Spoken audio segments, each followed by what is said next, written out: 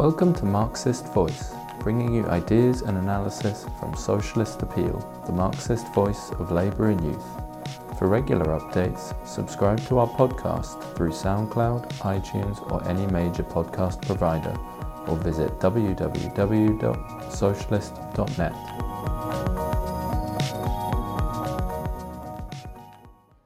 Well, welcome everyone. Good morning to this discussion on Latin America. It's very timely. I don't know if anyone's been watching the news in the last few hours, but yesterday, you won't see it on the BBC or on The Guardian, but yesterday there was a demonstration in Santiago de Chile with over 1.2 million people against the government, and approximately perhaps another 500,000 or another million people demonstrated in other cities and towns across the country. You have to take into account that Chile is a small country in terms of population. I think it has about 17 million inhabitants. So we're talking about over 10% of the total population being on the streets. Also, this is not any demonstration. This is a demonstration that takes place after a week of militarization of the country, where the government has used the national security law for the first time since the end of the Pinochet dictatorship, where there has been a curfew in the main cities of the country since last Friday night last week, and where the police has shot dead about 20 people in the last week. There's been more than 2,000 people arrested. And nevertheless, 1.2 million people came out to a demonstration that was built up for as the largest demonstration in Chile. And it was. This is the largest demonstration in Chilean history, even bigger than the 1988 closing rally for the No campaign against the Pinochet referendum in 1988, which had 1 million people at that time. So what we are witnessing in Latin America is not normal events. This is not just a few protests against particular measure taken by government. What we are witnessing in the last few weeks, really, is an insurrectionary wave. It's a situation in which people take direct action. We're talking about hundreds of thousands, millions of people coming onto the streets. They are not cowed by repression, and there has been repression in Ecuador and in Chile. 10 people were killed in Ecuador in the protest. 20 people already have been killed, according to official figures in Chile.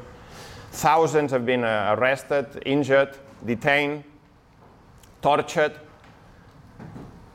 These are demonstrations that are not just about single issue questions, but they challenge the whole of the status quo.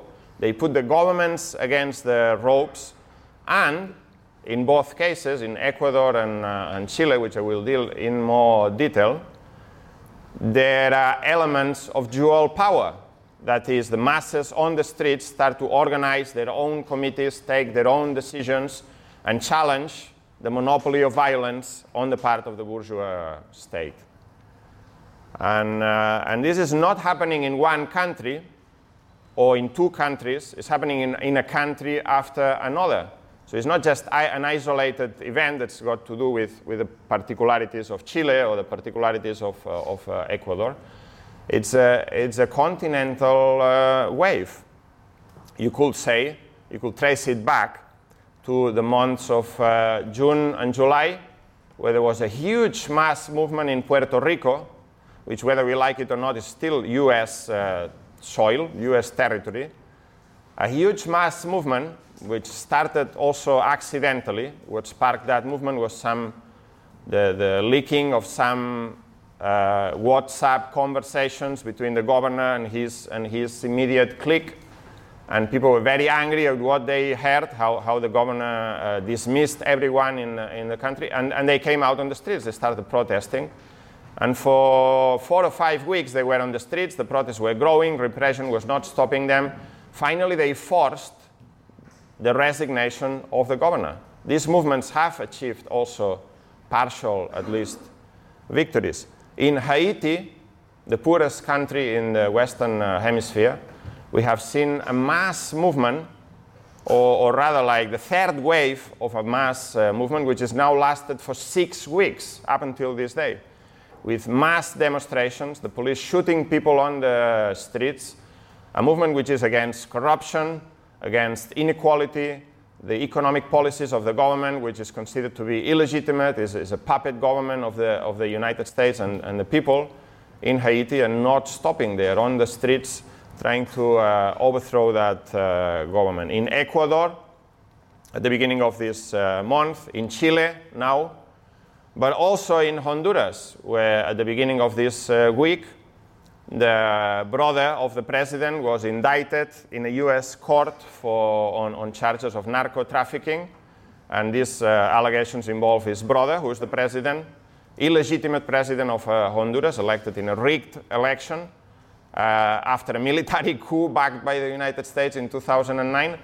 And as of this week, at the beginning of this week, the joint opposition forces have called for permanent mobilization until the overthrow of the regime. And the people are on the streets.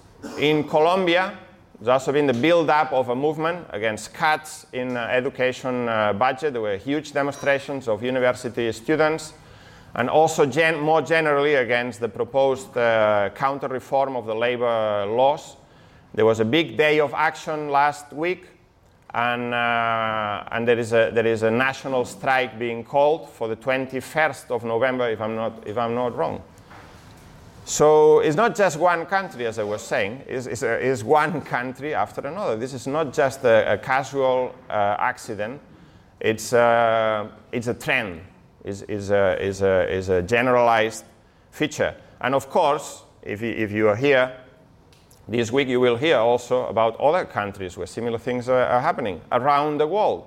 In Sudan, in Algeria earlier this year, continuing now in Hong Kong, in Catalonia, a whole number of countries where there's been eruptions of mass movements with different characteristics, in some cases very confused leadership, but the main feature is the masses are taking direct action on the streets. They're not cowed by repression. They are led by the youngest of the young. In the case of Chile, secondary, high school students started this movement. I will go more in detail about the general implications of this, but I think it's important to go into the details of these movements to try to understand their scope. None of this, or most of this, has not been reported in the mainstream capitalist media, for good reason. They don't want people to take notice and follow the example. In Ecuador, we had on the 2nd of October, the government of Lenin Moreno, unfortunate name, the government of Moreno announced a package of IMF-inspired measures. He'd signed a letter of intent with the International Monetary Fund, and we all know this story. We've heard it before. The aim is to cut the budget deficit, to cut the national debt, build the reserves, the foreign reserves of the country, a country whose economy has been dollarized for now nearly 20 years. And of course, the way to do this is to cut on social spending, take money from the poor and the workers, and give it to the wealthy, give it to the bankers, the capitalists, the banana plantation owners that dominate the economy, and so on. Amongst these measures, but this was only one of them, was the lifting of subsidies on fuel, which meant an immediate overnight increase in the price of gasoline by 70% and the price of fuel by over 100%.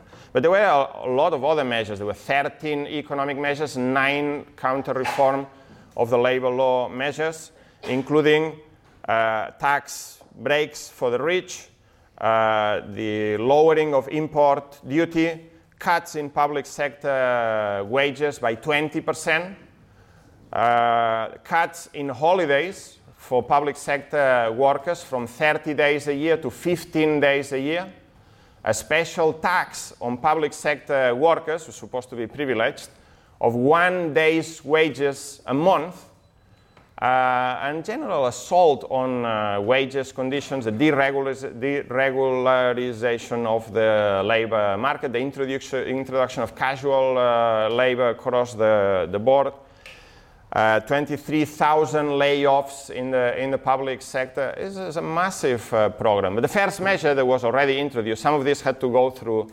Parliament, but the first measure that was introduced was the lifting of subsidies on fuel. And this immediately, this was on the 2nd of October. On the same day, there were already protests in the capital, Quito.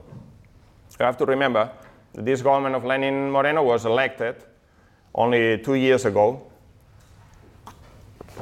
on the basis of being the continuation or the inheritor of the government of Rafael Correa, a progressive government that had carried out many progressive reforms over a 10-year period.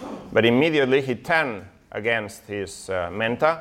He made an agreement with the United States, which included, incidentally and very important for us here in Britain, the handing over of Assange, who was in refuge in the Ecuadorian embassy in London, to the UK authorities, in effect to the US authorities. And then the signing of this letter of intent with the IMF in exchange for a $10 billion loan from international financial institutions for the Ecuadorian economy. The protest started and with a national stoppage, road blockades across the country, the transport owners paralyzing the country. And then 2 days later, the government decided to use repression. It started Moreno started by introducing the state of emergency and a curfew in the capital. None of that stopped the movement.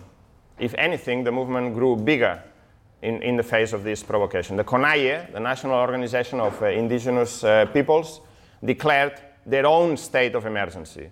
They said, in the territories that we control, there's a state of emergency. Any agents of the law that come in will be arrested. This is a challenge to the monopoly of violence on the part of the state. And we're not just talking, they did it.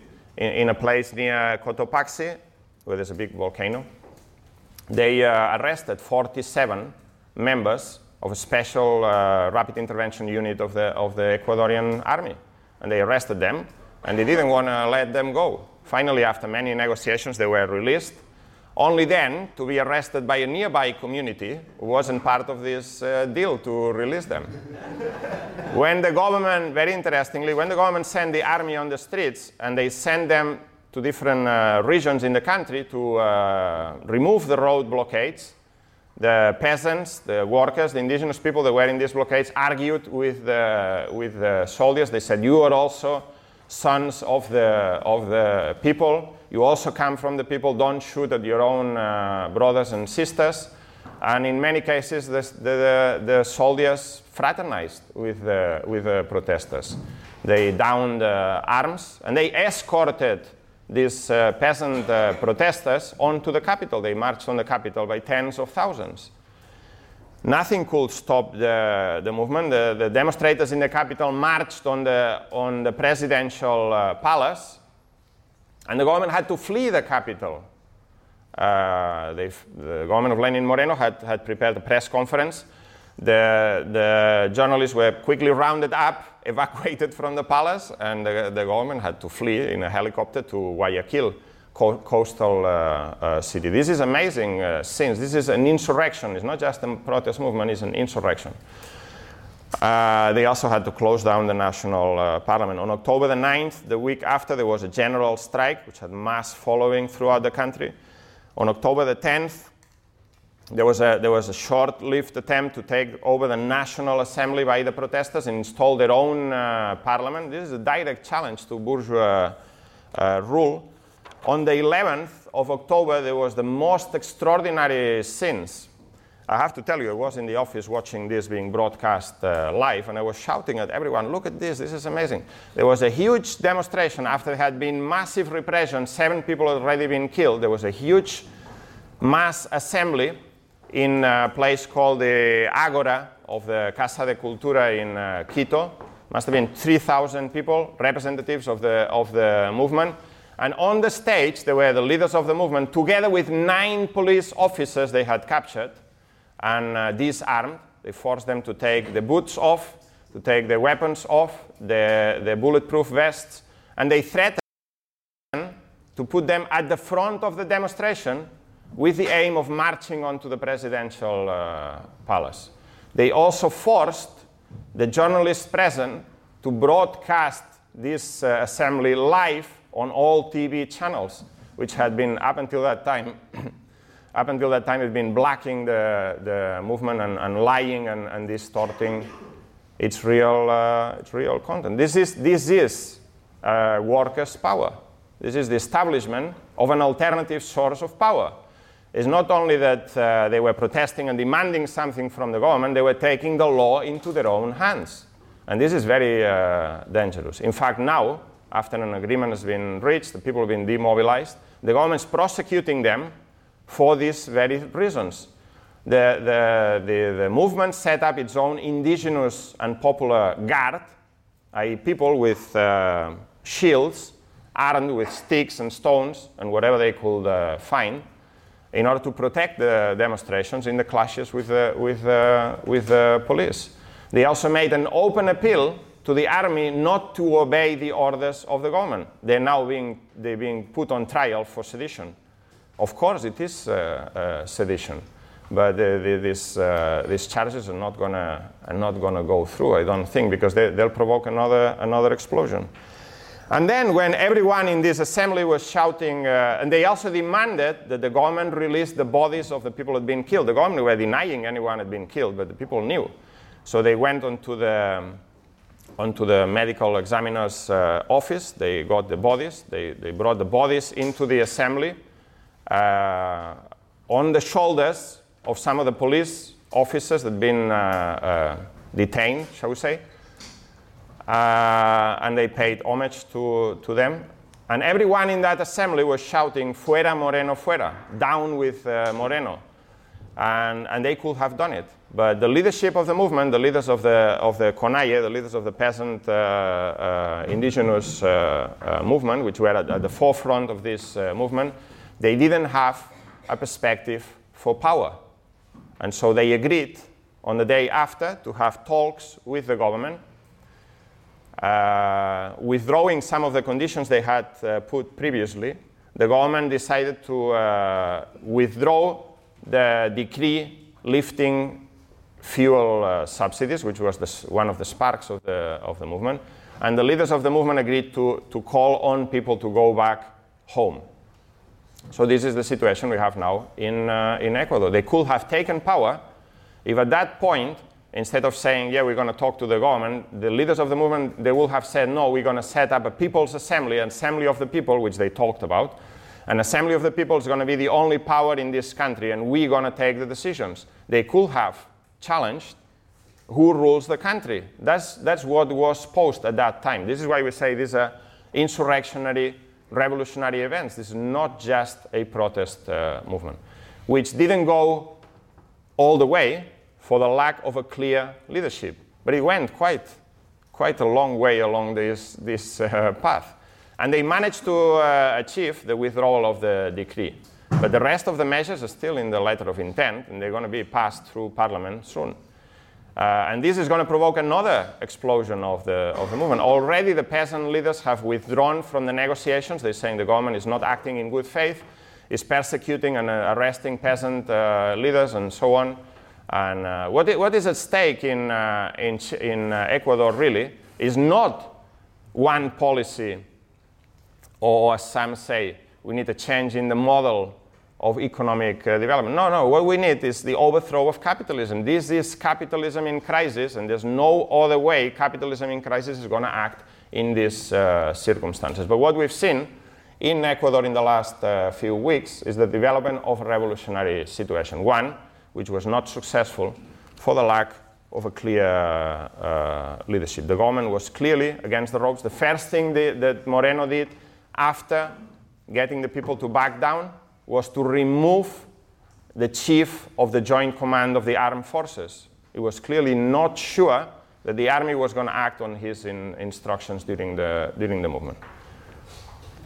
The second, and in Ecuador, the masses have a proud tradition of overthrowing governments. In 1997, they overthrew the government. 1997, they overthrew the government of Abdallah Bucaram.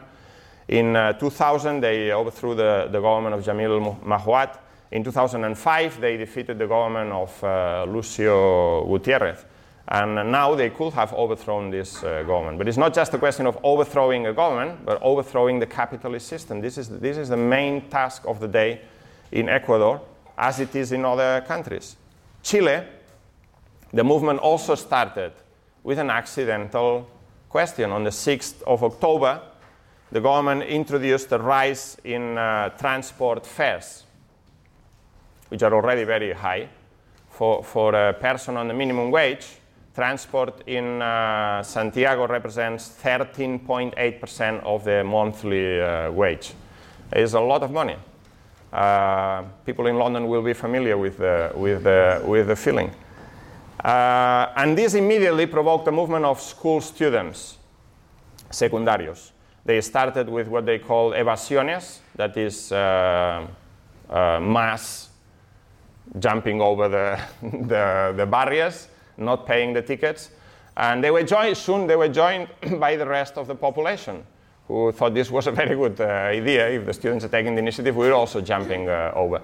The government had an extremely provocative attitude. At the beginning, one of the ministers said, well, if people think it's very expensive, they can wake up a little bit earlier because there's cheaper fares earlier in the morning. Just basically saying people were lazy, couldn't get up in the morning. There was mass demonstrations. This then led to a day in which mass movement had been called mass. This is not just individual actions. This is an organized movement without a clear leadership, but a mass movement in the whole of the capital. On the 18th of October, last Friday, there were mass demonstrations outside metro stations, and the government decreed the closing down of the metro system for the weekend. People couldn't even come back to the places of residence, and there was burning of the stations. The government declared the state of emergency, the militarization of the country, and a curfew. When people couldn't even really come back to their homes because there was no transportation. On the same day, President Piñera, a right-winger, he was seen, and he posted pictures on Instagram of himself with his son having dinner or lunch, can't remember, in a very upmarket pizzeria in the richest neighborhood in the capital. Another provocation, completely out of touch with the mood of the people, and saying things like, we are facing, what did he say? We are facing a very powerful enemy. We are at war. This is a bunch of radicals, violent vandals. They're manipulated by Maduro and Castro. The FARC guerrillas in Colombia are involved, and this kind of language, which was also used in Ecuador, by the way. It's typical. The ruling class can't see the processes that are going on in front of their noses. They think it's outside agitators, can't be in any other way. But this was a movement now that spread nationally to other places where there had not been a fare increase. There were mass demonstrations against repression, and people started adopting the slogan, no es por 30 pesos, es por 30 años. It's not about 30 peso increase in the fare, it's about 30 years. 30 years of what? Chile had been an experiment in unbridled market economics. Some people call it a neoliberal experiment. So no, I don't like to use this word, neoliberal, because it implies that there is some other kind of model. No, this is capitalism at its most brutal. This is what capitalism looks like when there's no controls, no regulations. The privatization of the water service, the privatization of pensions, the complete deregulation of the labor market, the privatization of everything that's not bolted to the ground, a policy that created a society which is extremely unequal. Chile has a per capita GDP of $23,000, which is not bad. It is one of the biggest, the highest in Latin America. At the same time, is one of the most unequal societies in Latin America. The pensioners earn about half of the minimum wage, which is already very low in comparison to prices. Prices are almost like European prices in Chile. The distribution of wealth, this is the second most unequal country in the OECD. 0.1%, not 1%, but 0.1% of the richest in the country own 20% of the wealth, while the 50% poorest control only 2%. This is what's driven this mass movement, this inequality. And what was known as the oasis of Latin America, where there were no movements, nothing was happening, this was already not true. There have been very big movements in the last few years in Chile. The students, the dock workers, the copper miners, the women, the youth, everyone, the movement against the private pension system, everything. There's been massive movements over the last few years building up into this massive social explosion, which was only aggravated by repression. On the 21st, there was a spontaneous call Monday after the repression of the weekend where people were already being killed.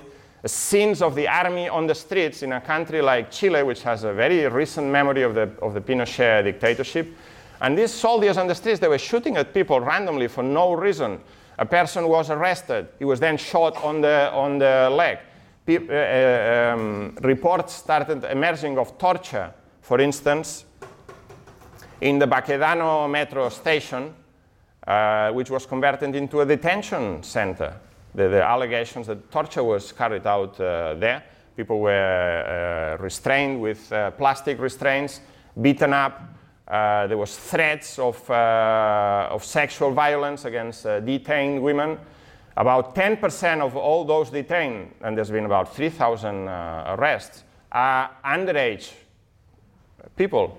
Young men and women as part of this movement. There was another case in the Peñalolén 43rd police station of the Carabineros, where there's an allegation that people were tied by the wrists onto an antenna, a metallic antenna, in the station and led to hang from there for hours.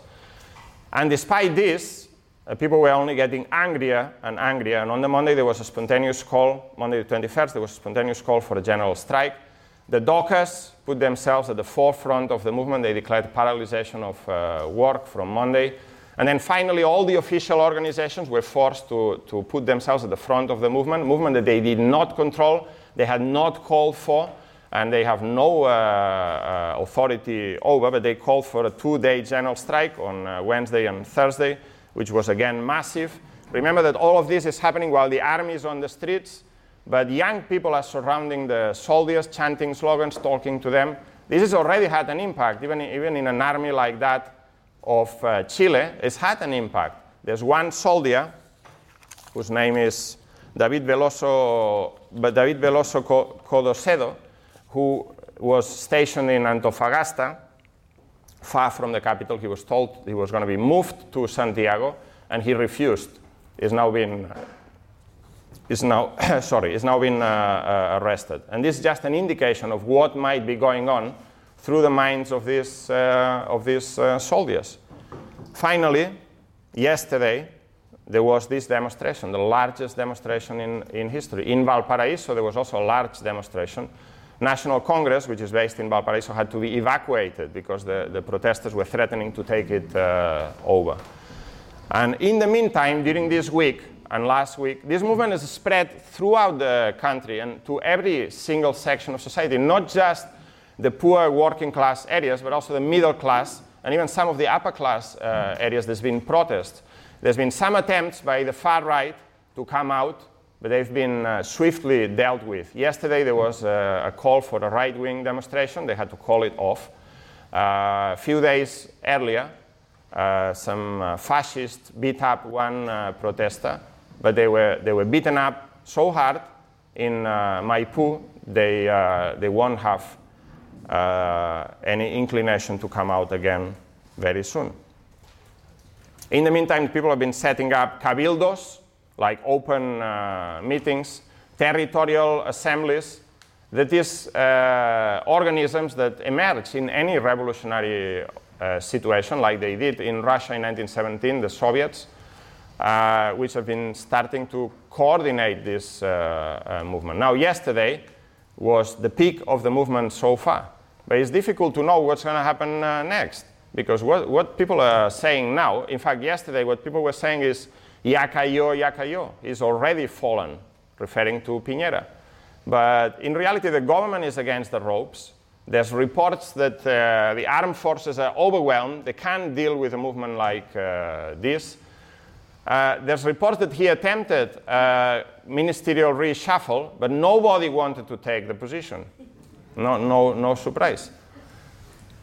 So at this time, if there was a revolutionary leadership, what will they say? They will call for a national coordination, national assembly of delegates from the cabildos, from the territorial assemblies, to meet and to take power, or to challenge for power, at least. And what will be the program? The program will be the renationalization of all privatized utilities, the renationalization of copper, the renationalization of the nationalization of the banks, the abolition of private pension system, free health care, free education, free state pensions for all, program of socialism, which will now connect with the feelings of millions of people in Chile who've had enough. However, this leadership doesn't exist, and therefore the movement might go down, might exhaust its own strength at some point. There is a lot of talk. On the 22nd, early this week, the Financial Times, mouthpiece of the ruling class, had an editorial demanding a ministerial reshuffle and that the government should invest masses of money into social programs. What the government had announced at that time was nowhere near enough, and that they had to introduce many more concessions to the movement in order to calm people down. But at this point, it's a situation where repression doesn't work, concessions don't work, but the movement is limited by the fact that it doesn't have a revolutionary leader. Some people have talked in Chile about a constituent assembly, this social unity, the alliance of all the student trade union organizations that called the general strike this week, 48-hour general strike. They talk about we need a constituent assembly to change the model of the economic model of Chile. But in reality, this is a trap, because at some point, faced with revolutionary overthrow, the government might decide to go for some sort of constituent assembly. And a constituent assembly will be just an election of people to a body, like a bourgeois parliament, to decide about something. They have no control over it. It's true that in Chile, the constitution still has many elements of the old Pinochet era, the dictatorship constitution. It's an extremely undemocratic constitution from a bourgeois point of view. But the question is not just to make a more democratic constitution. This is not what people need. What people need is control over the natural resources and a fundamental change in the balance of power and property over the economy. So that's a possible trap. When people in the streets say, yes, we want a constituent assembly, what they mean is we want a fundamental change of everything. But when the ruling class might concede a constituent assembly, what they want is something completely different. Let's channel this into safe constitutional channels. For a constituent assembly that might take place in a few months' time when the people are no longer on the streets, etc. It's a trap. It's a dangerous trap. And we should say, instead of a constituent assembly called by the same regime in order to clean its face, what we want is an assembly of the working people. That's what we want, a revolutionary assembly to take over the control of the country. Yesterday, Piñera tweeted something which is unbelievable.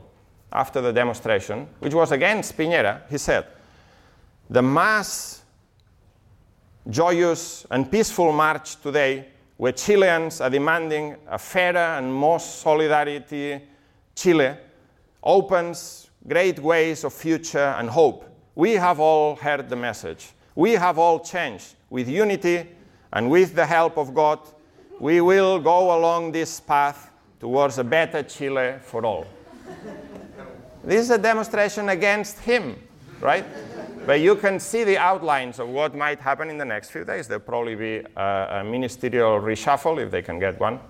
Even senators from RN, the far-right party directly linked to the dictator, they are asking for a constituent assembly.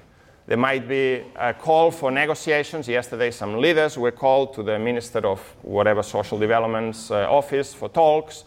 There'll be national unity, there'll be change in economic policy, and they will try to divert or tire out this movement along safe constitutional lines. And it is possible that they will succeed, because the movement at this particular time has no leadership. But out of this movement, lessons will be learned. People will be learning very interesting lessons. And if there was a revolutionary leadership at this point, even a small one, they could grow in leaps and bounds. What we see is, in reality, the limitations of movements without a clear leadership. What's lacking in these movements is that, a revolutionary leadership that can take them to victory. But in any case, all revolutions have like dress rehearsals, if you want. Russia had two, 1905, February 17. The difference is that in these countries, these dress rehearsals were used to build a revolutionary leadership that then could prepare for the taking of power. This is the main task of the day, not only in Ecuador and Chile, where movements have already started, but everywhere. And in our case, particularly in Britain, where these big events, which will take place in Britain too, have not yet fully developed. My last point, and I'll finish on this. For years now, for maybe the last 3 years, we have been subjected to a barrage of propaganda on the part of the bourgeois media, Jorge Castañeda writing in the New York Times, on the part of cynical and demoralized, skeptic, so-called left academics and commentators. And I'll mention one, Mike Gonzalez, member of the British SWP, who's just very untimely written a book called The Ebb of the Pink Tide in Latin America. The setbacks for the left. A barrage of propaganda saying what we see in Latin America is a conservative wave. The masses have moved to the right, the left governments have failed, and what we see is a conservative way, the coming to power of fascism in Brazil, and so on. And the events in just a few weeks have completely demolished this idea. In reality, what we had in Latin America over the last few years was the realization of the limitations of progressive, reformist governments, which were in power from 2005 to 2015 approximately in many Latin American countries, which carried out many social programs, lifted people out of poverty and so on the basis of a high price cycle in commodities, oil, copper, tin, and other export goods that these countries are based on, were able to carry out these policies without challenging the capitalist system. And therefore, when China started to slow down, which was the main pool for raw materials and source of energy from this region, these prices have gone down. These countries' economies have been badly hit, and therefore these governments have been overthrown in one way or another through elections, constitutional tricks, and so on. That doesn't mean a shift to the right. Most people didn't go from voting for left governments to voting for right governments. In fact, in Ecuador, for instance, they thought they were voting for a left government. What's happened is that we've seen the limitations of reformism, and this is the main lesson that should be learned. People are not happy with the situation, and people are quite prepared to come out on the streets to defend their rights and conditions against the attacks that have been unleashed. In Brazil, we've seen a general strike. In Argentina, we've seen a number of general strikes. And I don't have time to go into all the details. I just concentrated in these two countries because I think these two countries show the future of Latin America to other countries where the process is going in the same direction. What we have is not a conservative wave, but a wave of insurrections and potentially revolutionary situations emerging in one country after another.